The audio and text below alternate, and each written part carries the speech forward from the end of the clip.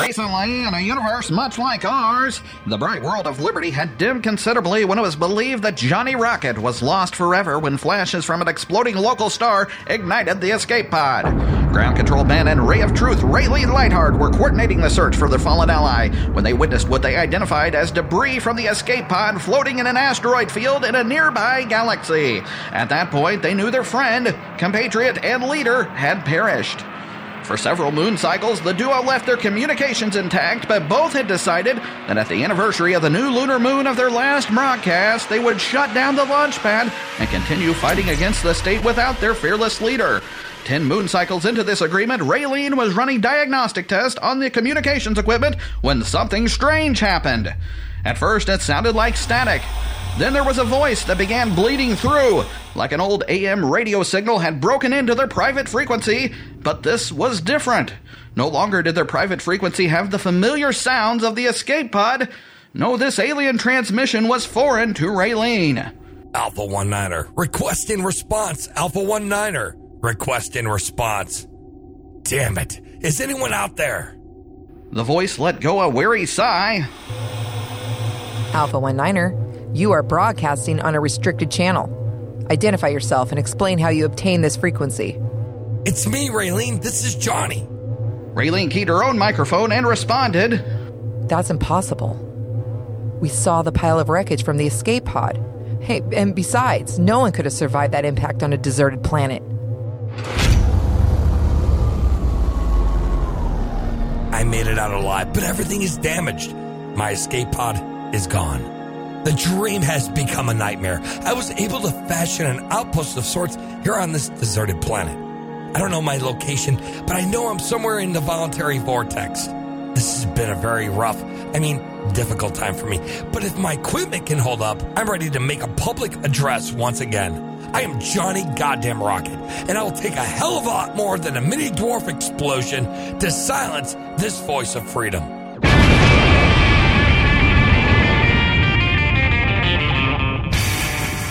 Blue collar to your cell tower. The rock and roll libertarian himself.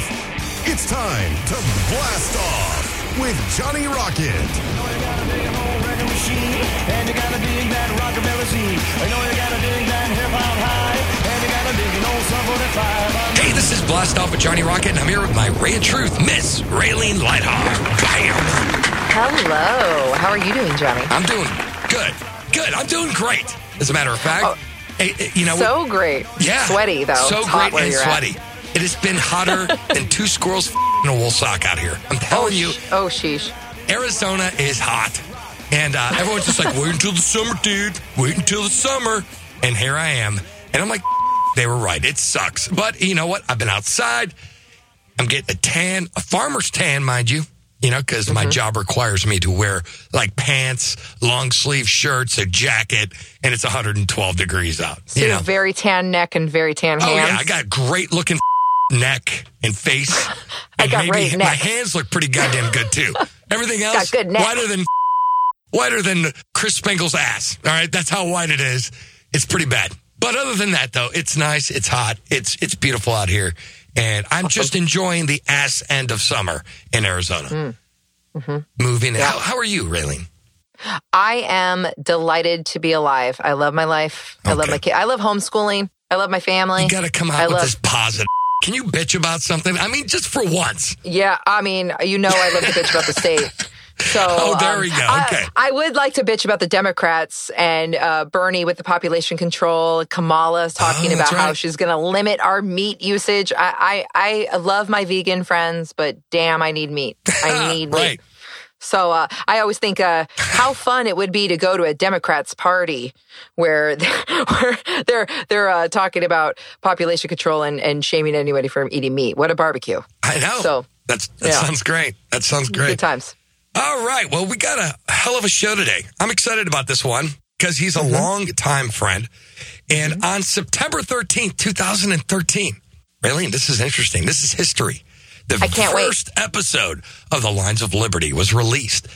September 19th, 2019, the Lions of Liberty tell their tale about their journey through Liberty and 6 years of creating content. And today, we are talking to Marc Clair about his new and exciting documentary called And Live Free. The story of the Lions of Liberty, directed by Dan Smots of Goulash Media. And for those of you who've been under a rock, the Lions of Liberty podcast has become one of the leading liberty-oriented political podcasts over the course of the last 5 years. This show has featured compelling interviews with some of the top names in the liberty movement, such as Ron Paul. And I got to thank Marc Clair for getting him on our show. Our episode 50. Thanks, Mark. Thanks. Tom Woods, Lou Rockwell, Jesse Ventura, Julie Borowski, and many more, along with the laid-back roundtable discussions about relevant liberty topics. Marc Clair was inspired by the 2008 presidential campaign of Ron Paul to become an open advocate for the ideas of liberty. Marc co-founded the Lions of Liberty brand website with 3 of his fellow Penn State alumni.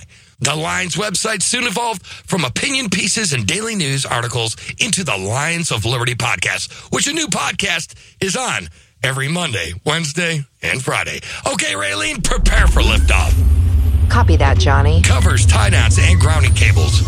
Removed as required. Communications connected. Check. Preamps in the green. Check. Cold beer. Double check. Thrusters are hot. Raylene, are you ready to rock? All systems go, Johnny. Let's blast off with Marc Clair!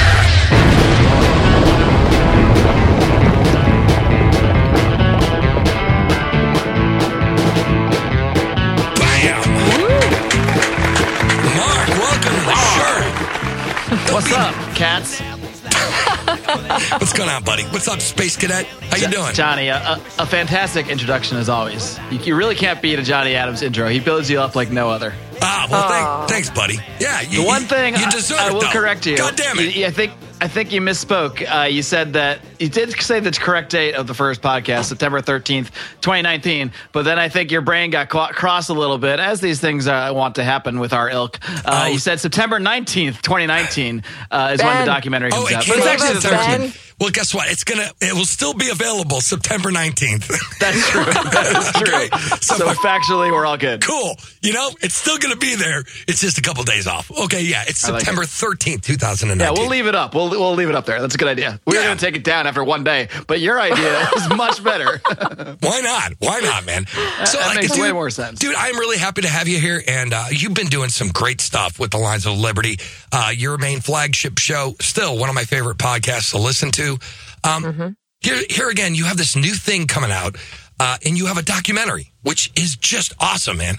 What sparked the idea for you to do a documentary, Live Free? Like, was it you or was it somebody else? Like, hey, I got this idea. What's the deal? Well, I gotta be honest. It was not my original idea. Although I've always in the back of my mind wanted to eventually do more video stuff, and we did start doing some video interviews last year, and then again this year at PorcFest. But it really was Dan Smots that came up with the idea, because we were sort of negotiating. We were going to pay to bring him to PorcFest to do some video for us, so we could do video interviews and that sort of thing. And we were just trying to crunch the numbers, and he made a really good sales pitch. He said, "Look, just pay for my way there, and I will shoot and produce and edit a documentary for you." I'm like, all right, we can't turn that deal down, because I know Dan's really talented. So, and we've been wanting to produce some kind of next level of media beyond the podcast. That's why I had planned to do the video interviews, which went really awesome too, thanks to Dan. But you can really turn that down. So Dan did an amazing job. He shot some footage with me driving up to PorcFest from the airport, and kind of got my version of how the Lions of Liberty came together. Did the same thing with John Odermatt on the way back, got his version of events. And then I don't want to spoil the surprise, although you can see it if you watch the trailer, but Brian gave his own narrative in his own special little way. Let's just put it that way. And then Dan did an amazing job sort of interweaving the 3 of our stories about how we came together and why we do what we do, why we do the podcast, why we're so passionate about this stuff. Intertwixt, is that the word I'm looking for? I don't know. No, I'm just making that intertwined? up. There you go. Intertwined. Sure, whatever. Yeah, with all this footage from PorcFest, from the amazing time we had. You guys were very missed, by the way. But it was just a really good representation of, I think, who we are as people. It's our story in our own words, and then produced and put together in a very entertaining fashion, thanks to Dan. And we're really thrilled with how it came out. Really excited to share it with people. And we're hoping this can be a piece of media that people can kind of share around, give people a better idea of who the Lions of Liberty are, maybe interest more people people in the podcast, and maybe be the start of just doing even more and more projects. I mean, just like you at the Launchpad, we have big plans and big ideas, and we're only limited by money. What the free market tells us. It's exactly what we're all limited by is money, because we are libertarians and we're not backed by big corporations and political candidates. I mean, and libertarians just don't have money. That's just we can all agree there.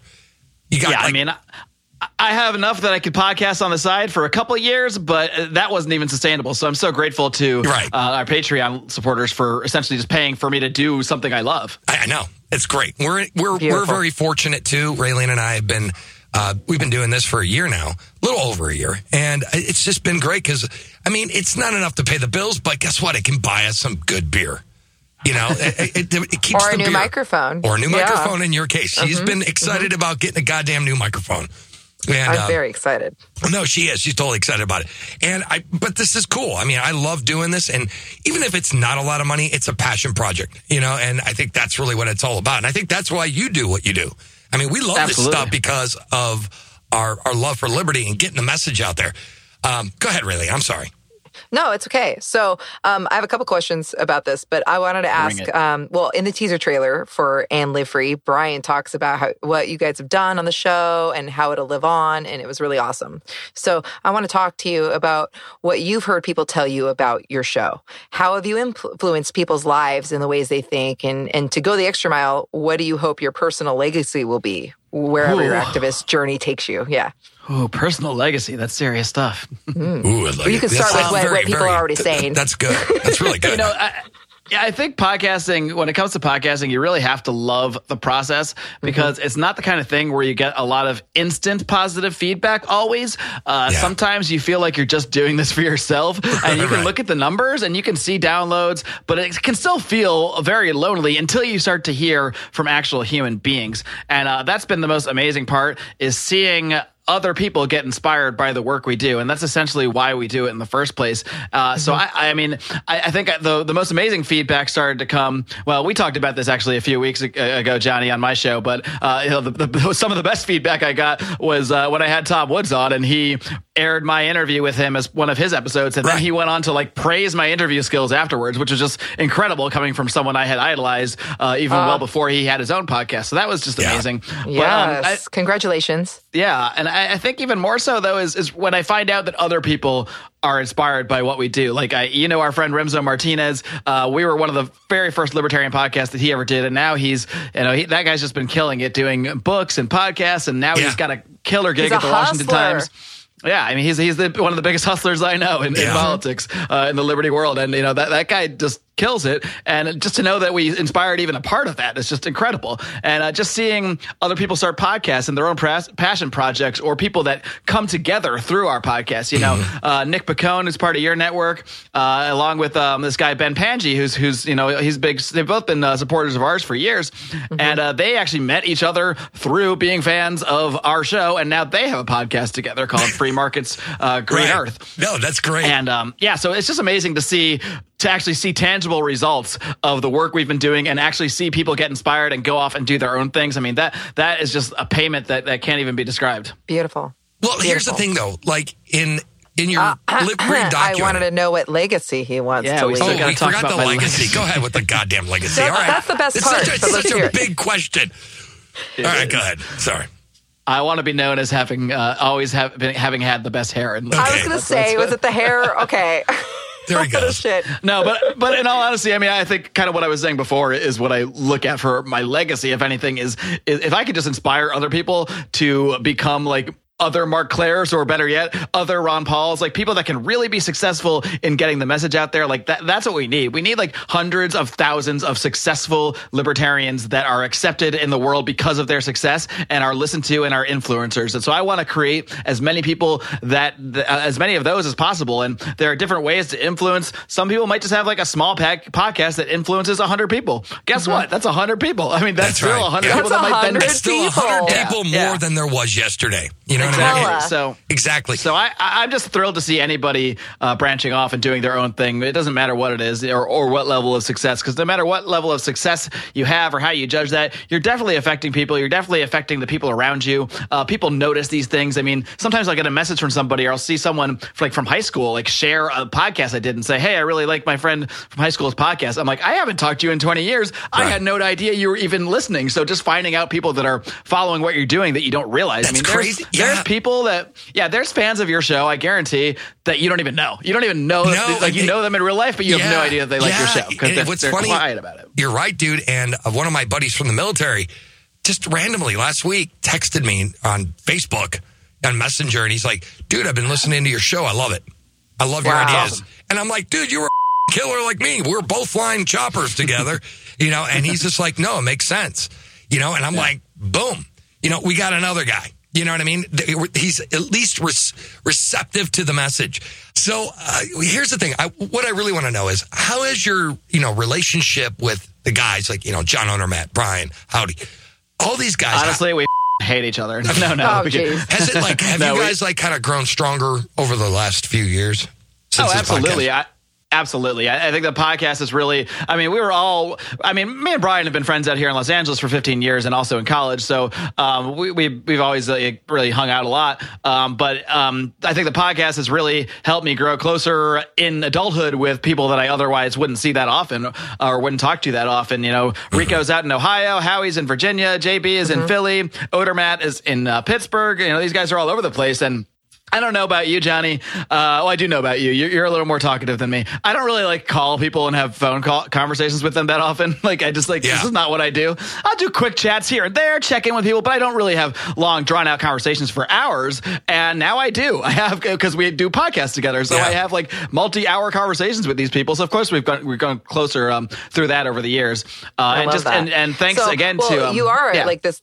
Go ahead. No, I was just going to say, and even better, we get to have physical reunions now, like going to PorcFest or the LNC, paid for by our patrons. So that's just another amazing perk of podcasting.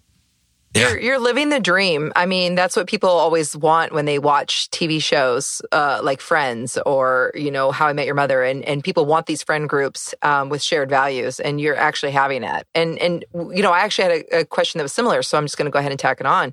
What do each of you bring to the table when it comes to the business side of things? Because we really see your friendship play out beautifully. I'm just wondering, what do you bring to the table in business, and what are your personal strengths? Why is it such a winning recipe?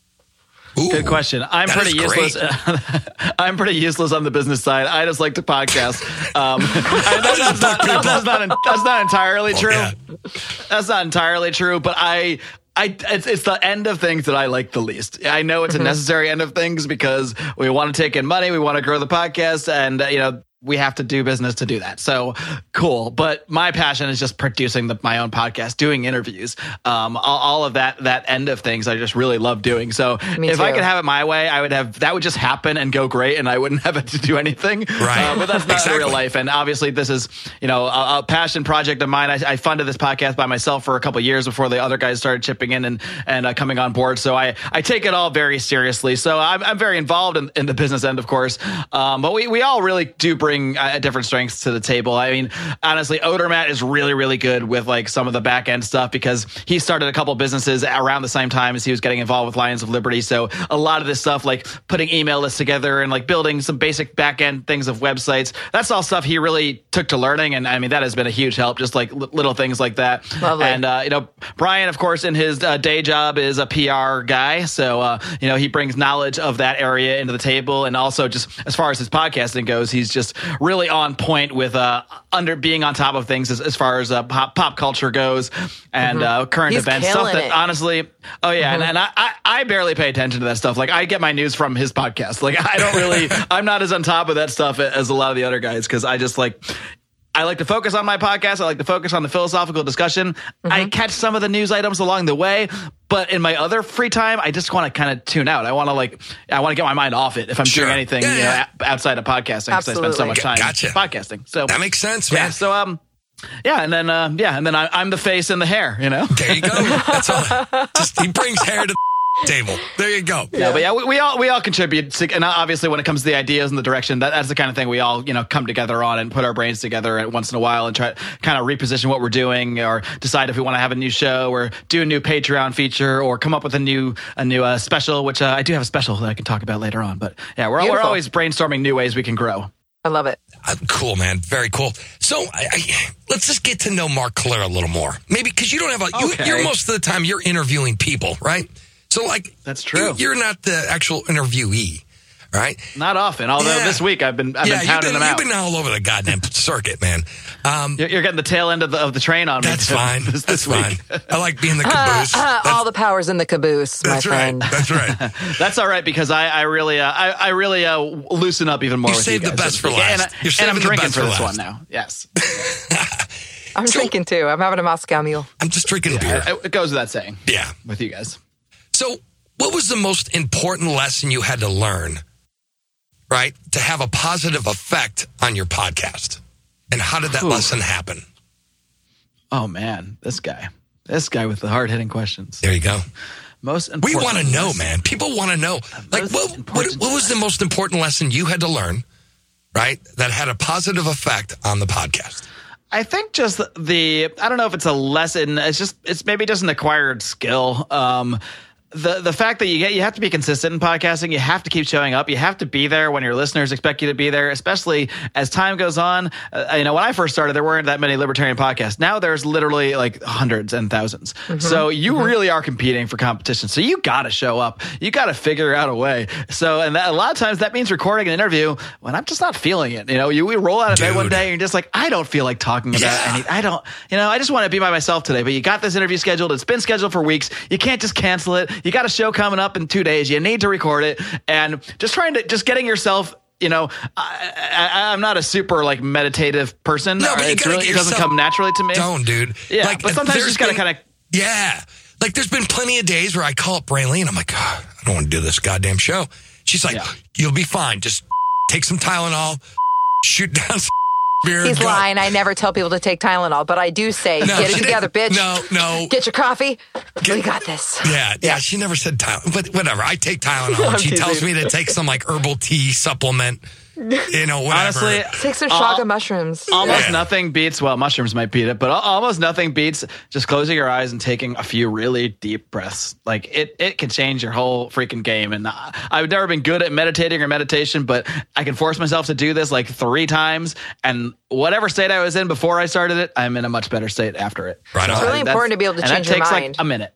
Mm-hmm. Everybody needs to teach children the skill to change your mind, and there's no pride involved in it. Just learn how to change your mind. It changes everything. Can you imagine? I'm sure your children probably do learn this kind of stuff, but can you imagine if we were taught to sit and take a deep breath once in a while? That has never taught to me in school. It is so imperative. And a lot of it was because we were in public school, or we had, we're all taking orders and doing what we were supposed to do in a totally different world. And now it's, once you realize that you can change your mind and be able to see different perspectives. And I'm teaching that to my kids, and they're like in the Matrix now. It's amazing. They're slowing down time. The only thing that tells me to take a deep breath is my watch. I got the iWatch, and it tells me to breathe. It does. It's the only reason he drinks water also. It's drink water, Johnny. I'll be driving and be like, breathe, Johnny. I'm like, oh, I guess I have. It curses at you? No, the thing bitches at me all the time. I'll be driving Johnny, down the road. Stop being a bitch and take a deep breath. No, the thing will bitch at me. I'll be driving down the road, trying to loosen my load, right? And I got worlds of trouble in my mind. And the thing will be it's time to stand up. And I'm like, I'm in the middle of traffic. The goddamn watch I can't listen to you now. No, I can't listen. He'd be like, you haven't stand today long enough. And I've been in the car all day. Why don't you know I'm driving if you're so smart? Yeah, the iWatch will tell me it's time to stand. This is why I'm not going to buy an iWatch. That sounds, I don't like being told what to do. No, it tells me to stand, because I have these goals I have to meet every day. So it's you need to walk this much every day. You have to stand for this X amount of time. You have to perform this much exercise. I think you should turn that off. And that sounds like a boomer thing. No, it's kind of cool because I get these little awards if I do it. It's cool. No, it's a little accomplishment at the end of the day. It makes you feel good. Yeah. It doesn't matter. It's but it makes you feel good. Okay, I got a goddamn award for standing all week. That That's cool. Our body is trained to respond to awards. That's why social media is so addictive, because you get a like and it creates a little it releases a chemical in your brain that excites you. That's right. So you want to do it again. So you want more likes. You want more likes. You want more likes. You need more likes. You need to see the likes. You got to check your phone. You got to see likes, and then you lose your mind and then you need a break. Yeah, I have to drop it. I have to be able to. Facebook and Twitter for me are so cathartic because I can go on there, distract myself with all these articles and things that are not real life. I like to drop in and out, and I use it as a tool, and it's really good for me.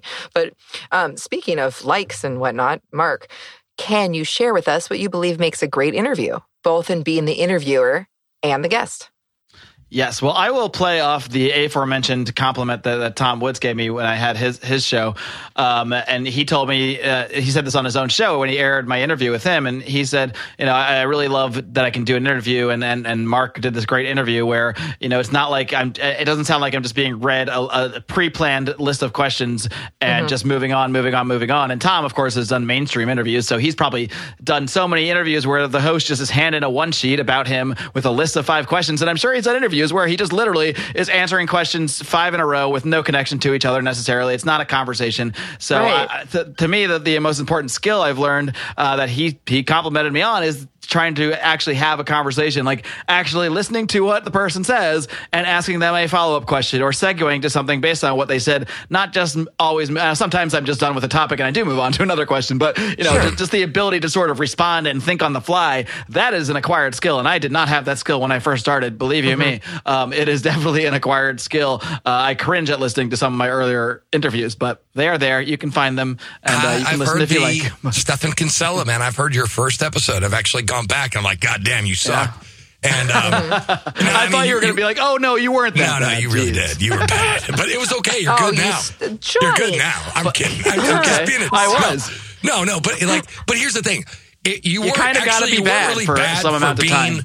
You weren't really bad for being the first time you've ever done it, right? I mean, everyone sucks when they first start something. I mean, no one's instantaneously good at anything. Yeah. I mean, I can play piano. I can play this one song.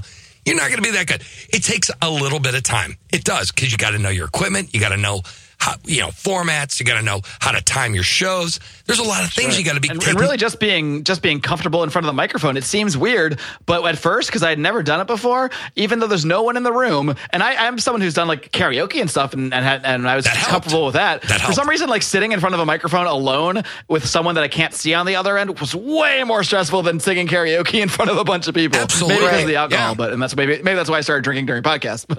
I think but you hide behind your drinking. I mean, a lot of people do drink because they it's like musicians, right? I was telling somebody, I think it was Spike Cohen.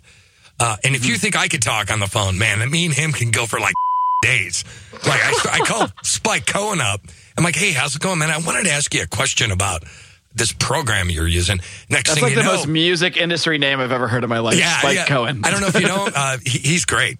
But I ended up asking him a question about some video project. And next thing you know, it's like the next day, 8 o'clock. I'm like, dude, we've been talking for 24 hours. She's like, yeah, dude. I'm like, that's weird, dude. And it's weird. Moving along. Yeah, that's the thing, dude. It helps when you're a musician and you play guitar. A lot of people feel uncomfortable if they don't have that guitar because they hide behind it when they're on stage. And that's why you see a lot of people with sunglasses on stage because you can't see them. It's like I thought they were just trying to look cool. No, it's a mental thing, man. It's a lot of mental. Yeah. It's a lot of like you're hiding behind your instruments or your equipment and hiding behind a microphone or when you're singing karaoke, you know what I mean? You have a microphone in your hand. You have that thing separating you from the audience. Yeah, that's true. It's a mental thing. So same thing here. It's a little different. Like I don't like giving speeches. I think I'm pretty good at them. I've gotten better, but I don't like speaking in public necessarily. I could speak all day on the goddamn internet and on the radio. I have no problems doing that. I'm better at speaking in public, actually. Like weirdly, I do a really good job at that, but I can't do karaoke. I'm terrible. And so Mark, you have a karaoke business, right? I did for about 8 years. Okay. I'm now retired. Okay, cool. Congratulations. So all karaoke business people, all the karaoke guys that I know are great singers. So I'm assuming you're a great singer. I am not a great singer. I would say I am I am like I'm a serviceable karaoke singer. I don't have like an actual singer's voice. My business partner, Jamie, he is a truly great singer. He has a really great voice. I can pass depending on the song, but I can't like That's nail what I was going to ask you. What are your favorite songs to sing? And did you hope to be in music at one point in your career? I've never hoped to be in music now. No. Okay, what do you sing? What do you like? Let's see. I'm a big fan. Well, the first song I ever did was Toto, Africa. That's the first karaoke song I ever saw. So that is a sentimental spot for me. And but I really love doing Rolling Stones. Okay. Gimme Shelter, Paint It Black. I feel like I can really that's cool. Not that I believe as good as Mick Jagger, but I feel like I can do it justice at least. You know, that's all you can attain sometimes. I actually really enjoy doing Pearl Jam songs too. I can do a decent Eddie Vedder. Really? Yeah, I think so. And believe it or not, I could do Eminem like a boss. Really? I'm not even surprised by that. I am surprised by that. You don't seem like a rap guy. Well, yeah, that's why it blows people's mind because I look like this hippie stoner dude. You look like you'd be singing some like. He's like totally tubular. Yeah, you'd be like singing Nirvana or something like that, or I don't actually sing that much Nirvana, but I do love Nirvana. You like Soundgarden? Yeah, well, but I actually can do a decent Chris Cornell depending on the song. I knew it. Depending on the song. I imagine like more like frat music, like Dave Matthews Band and Bare Naked Ladies. No, seriously. Like I gotta confess something. The first concert I ever went to in my life, Dave Matthews. When I was like 14. I would have nailed that so fast for you. I get your brand, bro. Yeah. When I was in high school, musical genius. High school. Okay.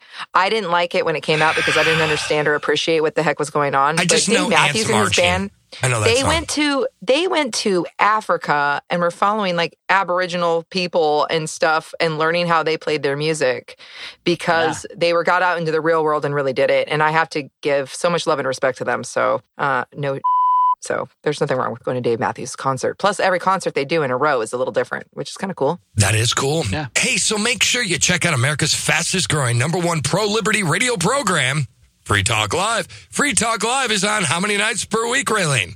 7 nights a week. There you go, on 190 plus radio stations coast to coast, and it's pro-liberty every issue, every time. So check out freetalklive.com. Again, that's freetalklive.com. Anyway, so this is Johnny Rocket. Always launching ideas, and we'll be right back with Mark Claire after this commercial break. So stick around. Rock and roll. It's time to shake up your podcast feed, folks, by subscribing to Lions of Liberty, the only libertarian variety show out there. Spend Mondays with me, Mark Claire, as I feature in-depth interviews with great names in the libertarian community and fun roundtable discussions. Electric Liberty Land with me, Brian McWilliams, every Wednesday, your weekly dose of comedy, culture, and liberty. And Felony Fridays with me, John Odermatt, where I expose injustice in the broken criminal justice system. Find us on iTunes, Stitcher, and at lionsofliberty.com.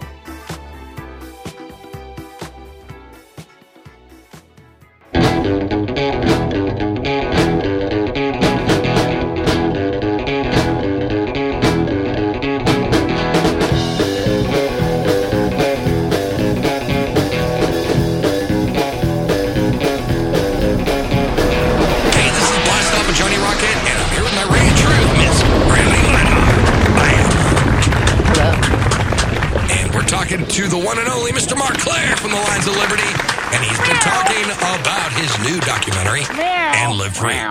So, Mark, again, really quick, if people wanted to get your documentary before we get into our next thing that we do here traditionally, how would people go ahead and do that?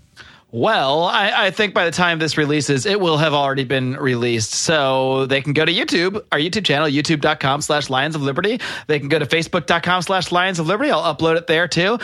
That's probably about it. That's where you can get it. I don't know if there's any other site I should upload it to. Someone like let me know. Blu-ray or anything. You know, that's not a bad idea. Actually, I mean, I don't know how that works, but you just not a bad idea for a bonus perk for Patreon or something. Mm-hmm. Yeah, do it for your Patreon. If they're like reach over a certain threshold per like month, there's CD replication places that they do Blu-ray, DVD, and CDs, and it cost us because we did our CD, the music from the show. I think it was like a couple bucks each to make. You just shoot them a file and then shoot them a file, they'll print it, give them the artwork, everything. Boom, done. I'm going to consider this. That's a really good idea. Yeah, so But yes, as of now, you can get it on YouTube or Facebook. There you go. All right, man. So what we do here on the second part of the show, it's called Rocket Fire. Mark, I'm going to ask you a series of 10 questions. These questions will be politically related, and if you can answer these questions between 30 to 60 seconds, that'd be badass. Mark Claire, you ready to play Rocket Fire? Johnny, I was born ready to play Rocket Fire. All right, here we go. Question 1. Does human dignity require identity politics? Absolutely not. Quite the opposite. I think human dignity requires seeing people as equals in a sense, equals not in the material sense, but equals in the sense that we should all have the same rights. We should all treat each other the same, regardless of our gender or color or religion or even social status or wealth. We should, and then of course that is a society that will bring about, I think, actually more equality in a way naturally through the free market. But pinning politics on identity, I understand it's easy to say as maybe a white dude who grew up relatively easily. I can understand why people that have had different backgrounds, that have maybe had different experiences with the police or what have you, would feel differently. So I do try to say this with empathy, but I think ultimately viewing everything through the lens of race only leads to more division and more hatred amongst political tribes, and it's just not a healthy way to go. So I would say no, dignity does not require that at all. Right on, man. Question 2. Is there any theological relationship between the values of U.S. citizenship and U.S. imperialism and military expansionism? And what is your opinion on that? A theological connection between the values of U.S. citizenship and U.S. imperialism and military expansionism. The values of U.S. citizenship and imperialism. I'm not sure I understand this question, Johnny, at all. Can I just admit that right now? Okay. I was going to bullshit some stuff for you, but I don't know what the hell I would say because I don't really understand the question. Okay, moving along. Question 3. Are human rights discovered or invented? Well, it depends on how we define rights. I believe that through a process of reason and seeking the truth and the truth of the truth of mankind, I believe you can discover that if you define rights properly, the way I would define rights as just a fact of what they are, your ability to move and do something that's not interfering, that is what your rights are. So if you define them that way, then yes, they are discovered. But if you take a position on human rights where they are just simply things people should have, positive rights, and that is, I think, the view that most people hold, then I would say those are invented by man. So it all depends on your definition. From the libertarian perspective, I would say that rights are discovered, yes. I'm with you on that. Question 4. What is authority, and do you need a government to have it? Well, authority can be either legitimate or illegitimate. I believe you can have legitimate authority that is sort of voluntarily ceded to you. Just to keep it simple, a group of 10 people could voluntarily cede the authority of policing in their neighborhood to a third-party entity or to one of the people in the neighborhood if they so choose. That would be legitimate authority in a sense, in the sense of abiding by agreed-upon rules. But authority in the sense that it's simply dictating to people what they should do when in the situations where they do not consent, I would call that sort of illegitimate authority. What was the actual question again? What is authority? I'm just ranting about authority. A government to have it. Oh, do you need a government to have it? No, not under my definition, because you can have legitimate authority, and that could be done in many private sort of organizations as well. So no, you don't need a government to have authority. Rock and roll. Question 5. Why were you initially drawn to politics? What was the thing that got you involved? Well, I mean, there's the whole story of how I got to where I am now. But if we're talking about initially involved, then I would say that probably happened maybe when I was like a kid and I would drive around with my dad, and he always listened. He listened to either one of two things, either 50s doo-wop music or talk radio, political talk radio. Yeah. So I heard a lot of like Rush Limbaugh, Sean Hannity, whatever else he used to listen to. I don't know, mostly like conservative type people. Yeah. So that's what I was exposed to.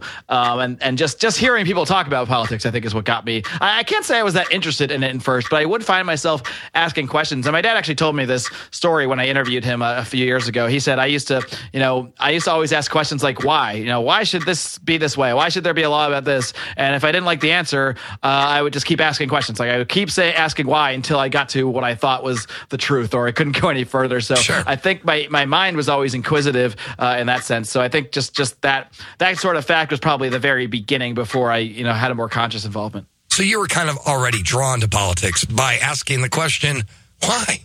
And I like that. That's a good answer. All right, question. Why? Yeah, why? Why is that a good answer, Johnny? Yeah. All right, question. Tell them that it's human nature. That's right. Question 6.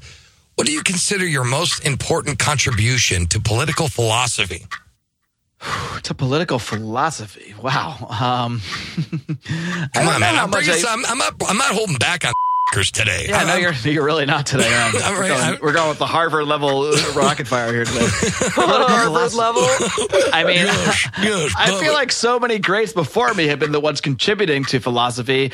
But okay, so it's fair enough, because part of philosophy is, getting to the truth and the bottom of things and being able to share that truth with others. So I think that's really my contribution, being able to filter the philosophy as described by others and sort of give my own interpretation on it, because not every libertarian agrees on every concept. And being able to hopefully translate that philosophy into a manner in which the everyday human being can actually have a conversation with you, because you just can't hand people man, economy, and state and walk away and they come back to a libertarian in 2 weeks. It does not work that way. I don't think maybe it's worked that way sometimes. I don't know, but it usually doesn't work that way. So I guess that's my contribution. Maybe you could call it philosophical translation, so to speak. That's good. That's good. I'm with you on that. And I think we're all doing that. I think that's what we've contributed, because we are expanding people's minds and getting them just the basic stuff out there and making them think. All right, question 7. What is the proper role of political philosophy in relation to real political action? And can there ever be a fruitful relationship between political philosophy and political practice? Well, the proper role of political philosophy should be to follow the truth wherever it leads you, to follow reason wherever it leads you, and that applies to morality. That applies to discovering, rights and what that means. And so I think always following the truth is sort of the way to go. And how that applies to politics is it should be the same. You should follow the truth and apply that same rational truth to politics, which to me means that everyone should have individual rights. But that is not how everybody else necessarily interprets things, or we wouldn't have to do what we're doing. That's right. So the reality of how it plays out, because we are involved in coercive systems, the result is never going to be good. So until we change the system itself, until we change the foundation and get away from systems that are based on violence, we're always going to get bad results. We're always going to get the worst on top of those systems, as long as the systems are what they are. So hopefully a better application of philosophy is the way to get to a politics of individual rights. I'm with you, man. Question 8. What do you consider the most neglected topic in the late 20th century? Not even today, just in the late 20th century. Yes. No, actually, so I have to think. No, I have to think about the late 90s now. I mean, we can talk about. Actually, why don't we just say now? Let's just make it a little. That might be a little easier. Are we talking politics overall? Actually, it was 21st century. Sorry. Okay, well, that's a little better. Sorry. And we're not at the late 21st century yet, so I don't know. I can't answer for the future either. So, okay, but if are we talking, this is like political, though, right? I mean, yeah. Are we talking about what libertarians are ignoring? It doesn't matter. It doesn't matter. Answer however I want, because it's rocket fire. That's right. I wouldn't say it's a topic that's. I think libertarians don't often address well enough, like. I'm not for the welfare system. I'm not for food stamps. I'm not for any of these things. But when we talk about these issues, I think we really need to talk in the sense of not why we need to take it away from everybody. We need to talk in the sense of why people need it in the first place. And I think not enough libertarians get to the core of that. And the reason there's so many people that kind of seek these systems out is, besides the fact that it kind of creates a cyclical nature of being dependent on them once they exist, we really got to focus on the regulatory system and why so many people are held back to the point that they can't, they don't have as many opportunities. So they do end up seeking welfare. They do end up needing help. And I think we can do a better job of addressing not only why the causes of why people end up in that welfare cycle, but also presenting the alternatives. And I think people like Dan Johnson at We Do Better is doing a great job of that. People like, let's see, what's his name? Damn it, I'm really blanking right now. Greg Lyer of Donor-C. That was almost really embarrassing. Are doing. They're both. That was like a remix version of the answer. Greg Lyer. Yeah, but people like that are doing a great example of kind of showing people how we can do things differently. So I think that's one area libertarians should be focusing more on, is really presenting the case for why we need to change the system and stop hurting people in the first place so they need welfare, and B, show how free market and voluntary associations can do that so much better at the same time. Bam. Wonderful. Question 9. Do you think it takes a certain individual to become a libertarian, or do you think we are all inherently liberty-minded? This is a really interesting question, because they've done studies where 40% of people, or 45, almost half of people are just naturally quote unquote liberal or progressive of that sort of side of things. And the other almost half are Republican conservative. And it really makes you think about genetics and mindset and how much is nature and how much is nurture. And I think we're learning that a lot more is nature than we even realize in terms of the way we think and the way we act. And but there's that small percentage in there that don't apply to either side, and those are the independents / the libertarians. I would say largely, really more so. Mm-hmm. And it does make you wonder, is it just my personality type that makes me more akin to these ideas because I have a more sort of rational, logical mind? And while I have empathy for people, I don't get blinded by it. I still try to see what the right answer is, not what answer feels the best. I don't want people to just feel good about themselves. I want things to actually be better. So I try to seek the right answer. Yeah, I don't know. I was just rambling. I'm with you. I think that was actually my answer. I think it was a great answer. All right, man. Question 10.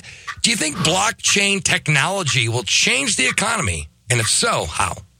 Well, I have an interesting interview coming up with a guy you might want to interview as well, named Donnie Gebert, and he has this idea about how we can all do government through the blockchain. And by government, we really mean being our own government, being individuals, and sort of setting up services and that sort of thing via the blockchain. It's a really interesting interview, and I am not equipped to speak on it as well as he does. So look out for that one in a Lions of Liberty feed near you soon. But I think, I do think blockchain technology is going to change the way we look at politics, the way we look at contracts, the way we look at money. And I'm really ignorant about it. I've listened to a lot of people talk about blockchain technology. I've interviewed people about it. I just don't have the mindset to fully grasp it, but there's enough smart people that do that I trust the way they view it, that right. I do think it's obviously going to have a big impact on the world going forward. But I do think there's probably a lot of junk in there too. I think 99% of cryptocurrencies are probably garbage that are going to fail and will never be worth anything. So I think you got to be wary when it comes to that. But I think the technology itself, it's pretty clearly here to stay and going to change the world in ways we probably can't even fathom. Right on, man. And the bonus question for the Harvard version of Rocket Fire. Do you think the United States will remain a world power? Do I have a time period here? You can, whatever. It's Rocket Fire, dude.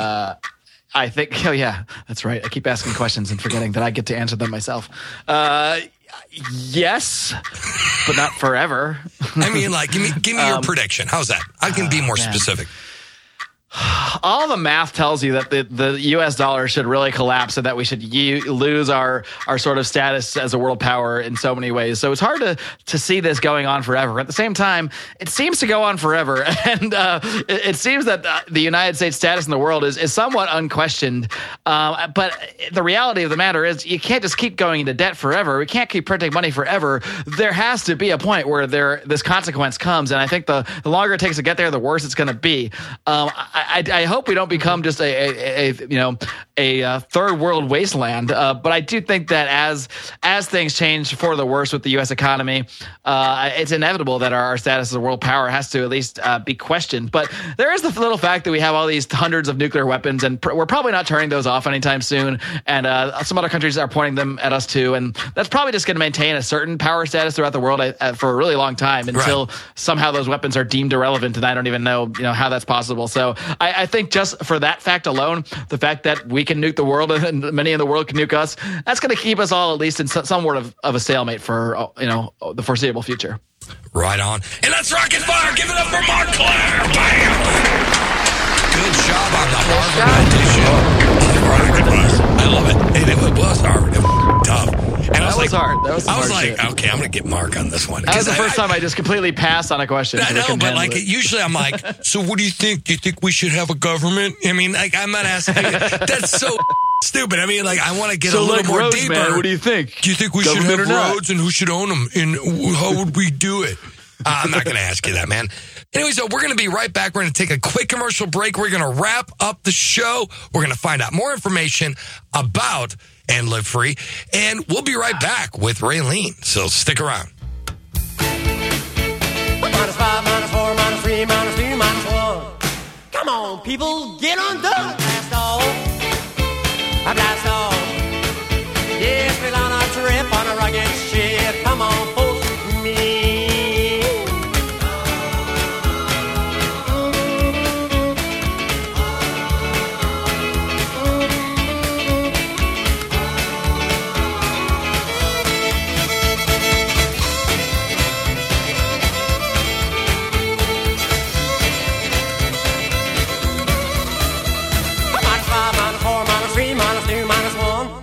Come on, people, get undone. Blast off. Blast off. Hey, this is Blast Off with Johnny Rocket. I'm here with my reintroduced Miss Raylene Lightheart. We missed you, Raylene. We missed you on Rocket Fire. And I'm so happy you didn't interrupt. I love it when you don't interrupt. You are welcome, Mark. You are it's awesome. for you. It was for you. Don't Thank you. You are awesome when you don't. when I don't, I'm not allowed to talk. Yes, we know. Oh, yeah, you're just going to the fantastic corner. in those parts. I love it. Anyway, so we're talking to Mark Claire. Mark, what were you doing during that time? Were you baking cookies, I assume? Or what? Well, I was actually just dinner. putting my apron away. I just made sandwiches for everybody out on the deck while you guys were doing that. Okay, sandwiches then. Okay. That's great. Yeah. See, you're awesome, Raylene. Thank I you. love sandwiches. I'm the awesome. optimist. You It's are. true. You're great. I'm so glad that you're my co-host. I am so He happy. likes the sandwiches. That's all. I auditioned for the role, but I didn't pass muster. Not enough mustard. Too much good hair in one podcast. Not enough mustard. You didn't pass it. He didn't pass the mustard. Not the mustard. The mustard. That's funny. But He asked for the mustard and I gave him the relish. Oh, there we That's go. brutal. Took me a second to catch up. Oh, that was Okay. good. That was good. Oh, Go. I'm damn. sorry. Oh, that was bad. You You ruined can't it, be really. condiment jokes. You just can't. Listen, guys. I'm obviously the co-host for a reason. I just my puns are just not as great as your guys's. The dad jokes, though. Okay. They're good, really. You're funny. You just are always angry. No, you're not angry. You're just angry at the state. Normally, you're great. You're like, I'm so excited. I'm happy. I love talking about liberty. Mm-hmm. I love doing. Raylene, are you mad about anything? Yeah, fuck the state. You turn it's so funny watching you because you have like a cheerful demeanor, right? And then you mention the state to anybody and they'll just turn around and you'll be like, you, those goddamn. I'm like, holy. It's watching like a horror film when you hear somebody talking about the government. I try to keep it under wraps, but oh my God, it's funny. Yeah. Oh, it's great. I die when I see you get into it. All right, I'm sorry. You do. Great. So back to my friend Mark. So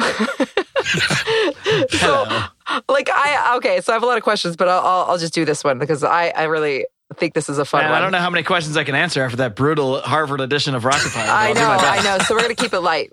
Name the worst 3 things you can think of when you think of libertarians, and also list the reasons you love them.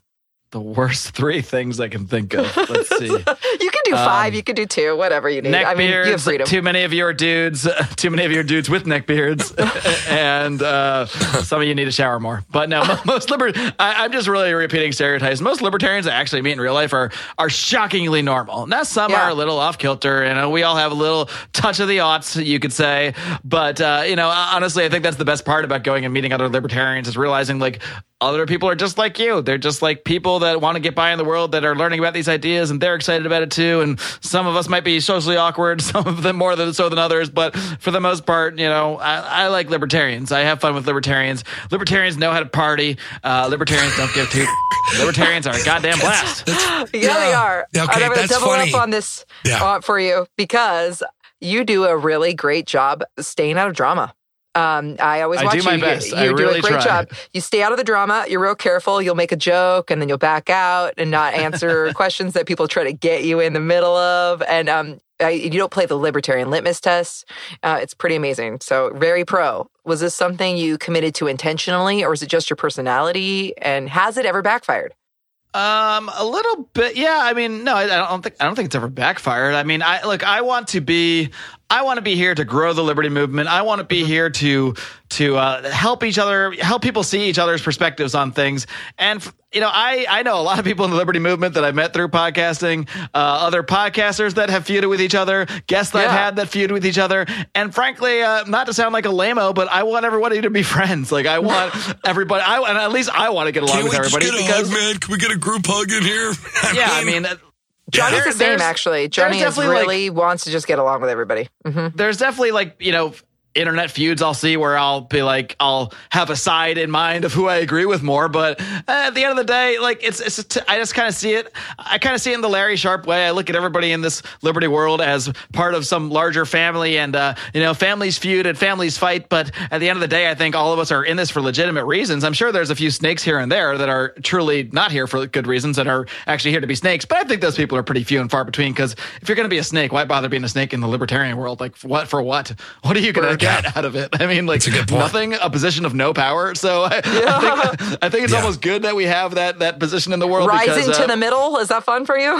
Something like that. Yeah, we get less snakes, I think. But that's the kind of the difficult thing about if you want to grow a movement and grow a party specifically. I mean, if the Libertarian Party grows to even 10% of the vote, let's say, you're going to get snakes. You're going to get a lot of snakes because a lot of people are going to come to the party just because it's becoming more popular, and they're going to want to take it for their own control. So it's something you have to always watch out for. That's right, Mark. And they're going to bring in their own good ideas that are not libertarian. And again, we've seen this in the past, and that's with the party being small as.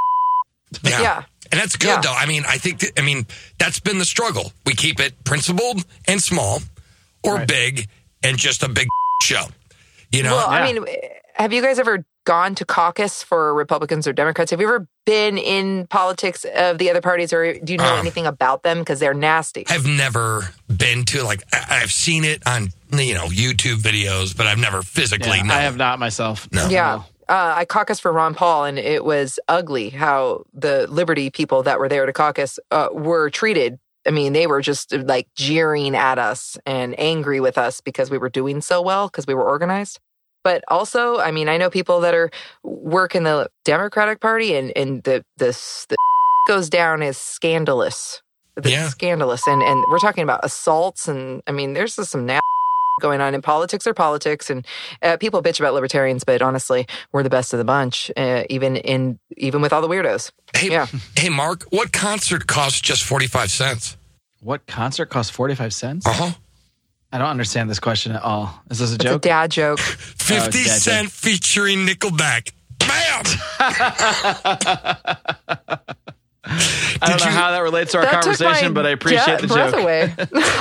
I'm sorry, it was good. All right, I just saw it, and I'm like, I have to interrupt the show. Johnny's doing wheelies on his bicycle while we're talking on the porch. That's what he's doing right now. That's what I'm doing. I'm doing keg stands for you guys. Johnny, not now. We're talking about liberty, damn it. God damn it. Hey, Mark. Go. Hey, Mark, look at me. Look at me, Mark. Mark. Hey, look at this card trick. Stop talking to me. Pick a card, any card. Yeah. Okay. That's so funny. Okay, one more. Did you hear about the restaurant on the moon? No, I did not. Tell me more. Great food. No atmosphere. Bam! Come on. That's actually... I didn't like that one, actually. The first one was better. Then why did you read it? See, he literally Googled this with you there, Mark, and he's like, I know, I'm going to find some great jokes. Actually, I had nothing to ask him, so... I do. I was like... I got one more question. We were talking about me liking dad jokes, right? So you were like, yeah, blah, blah. I'm like, okay, here we go. He goes, buh, buh, buh, buh.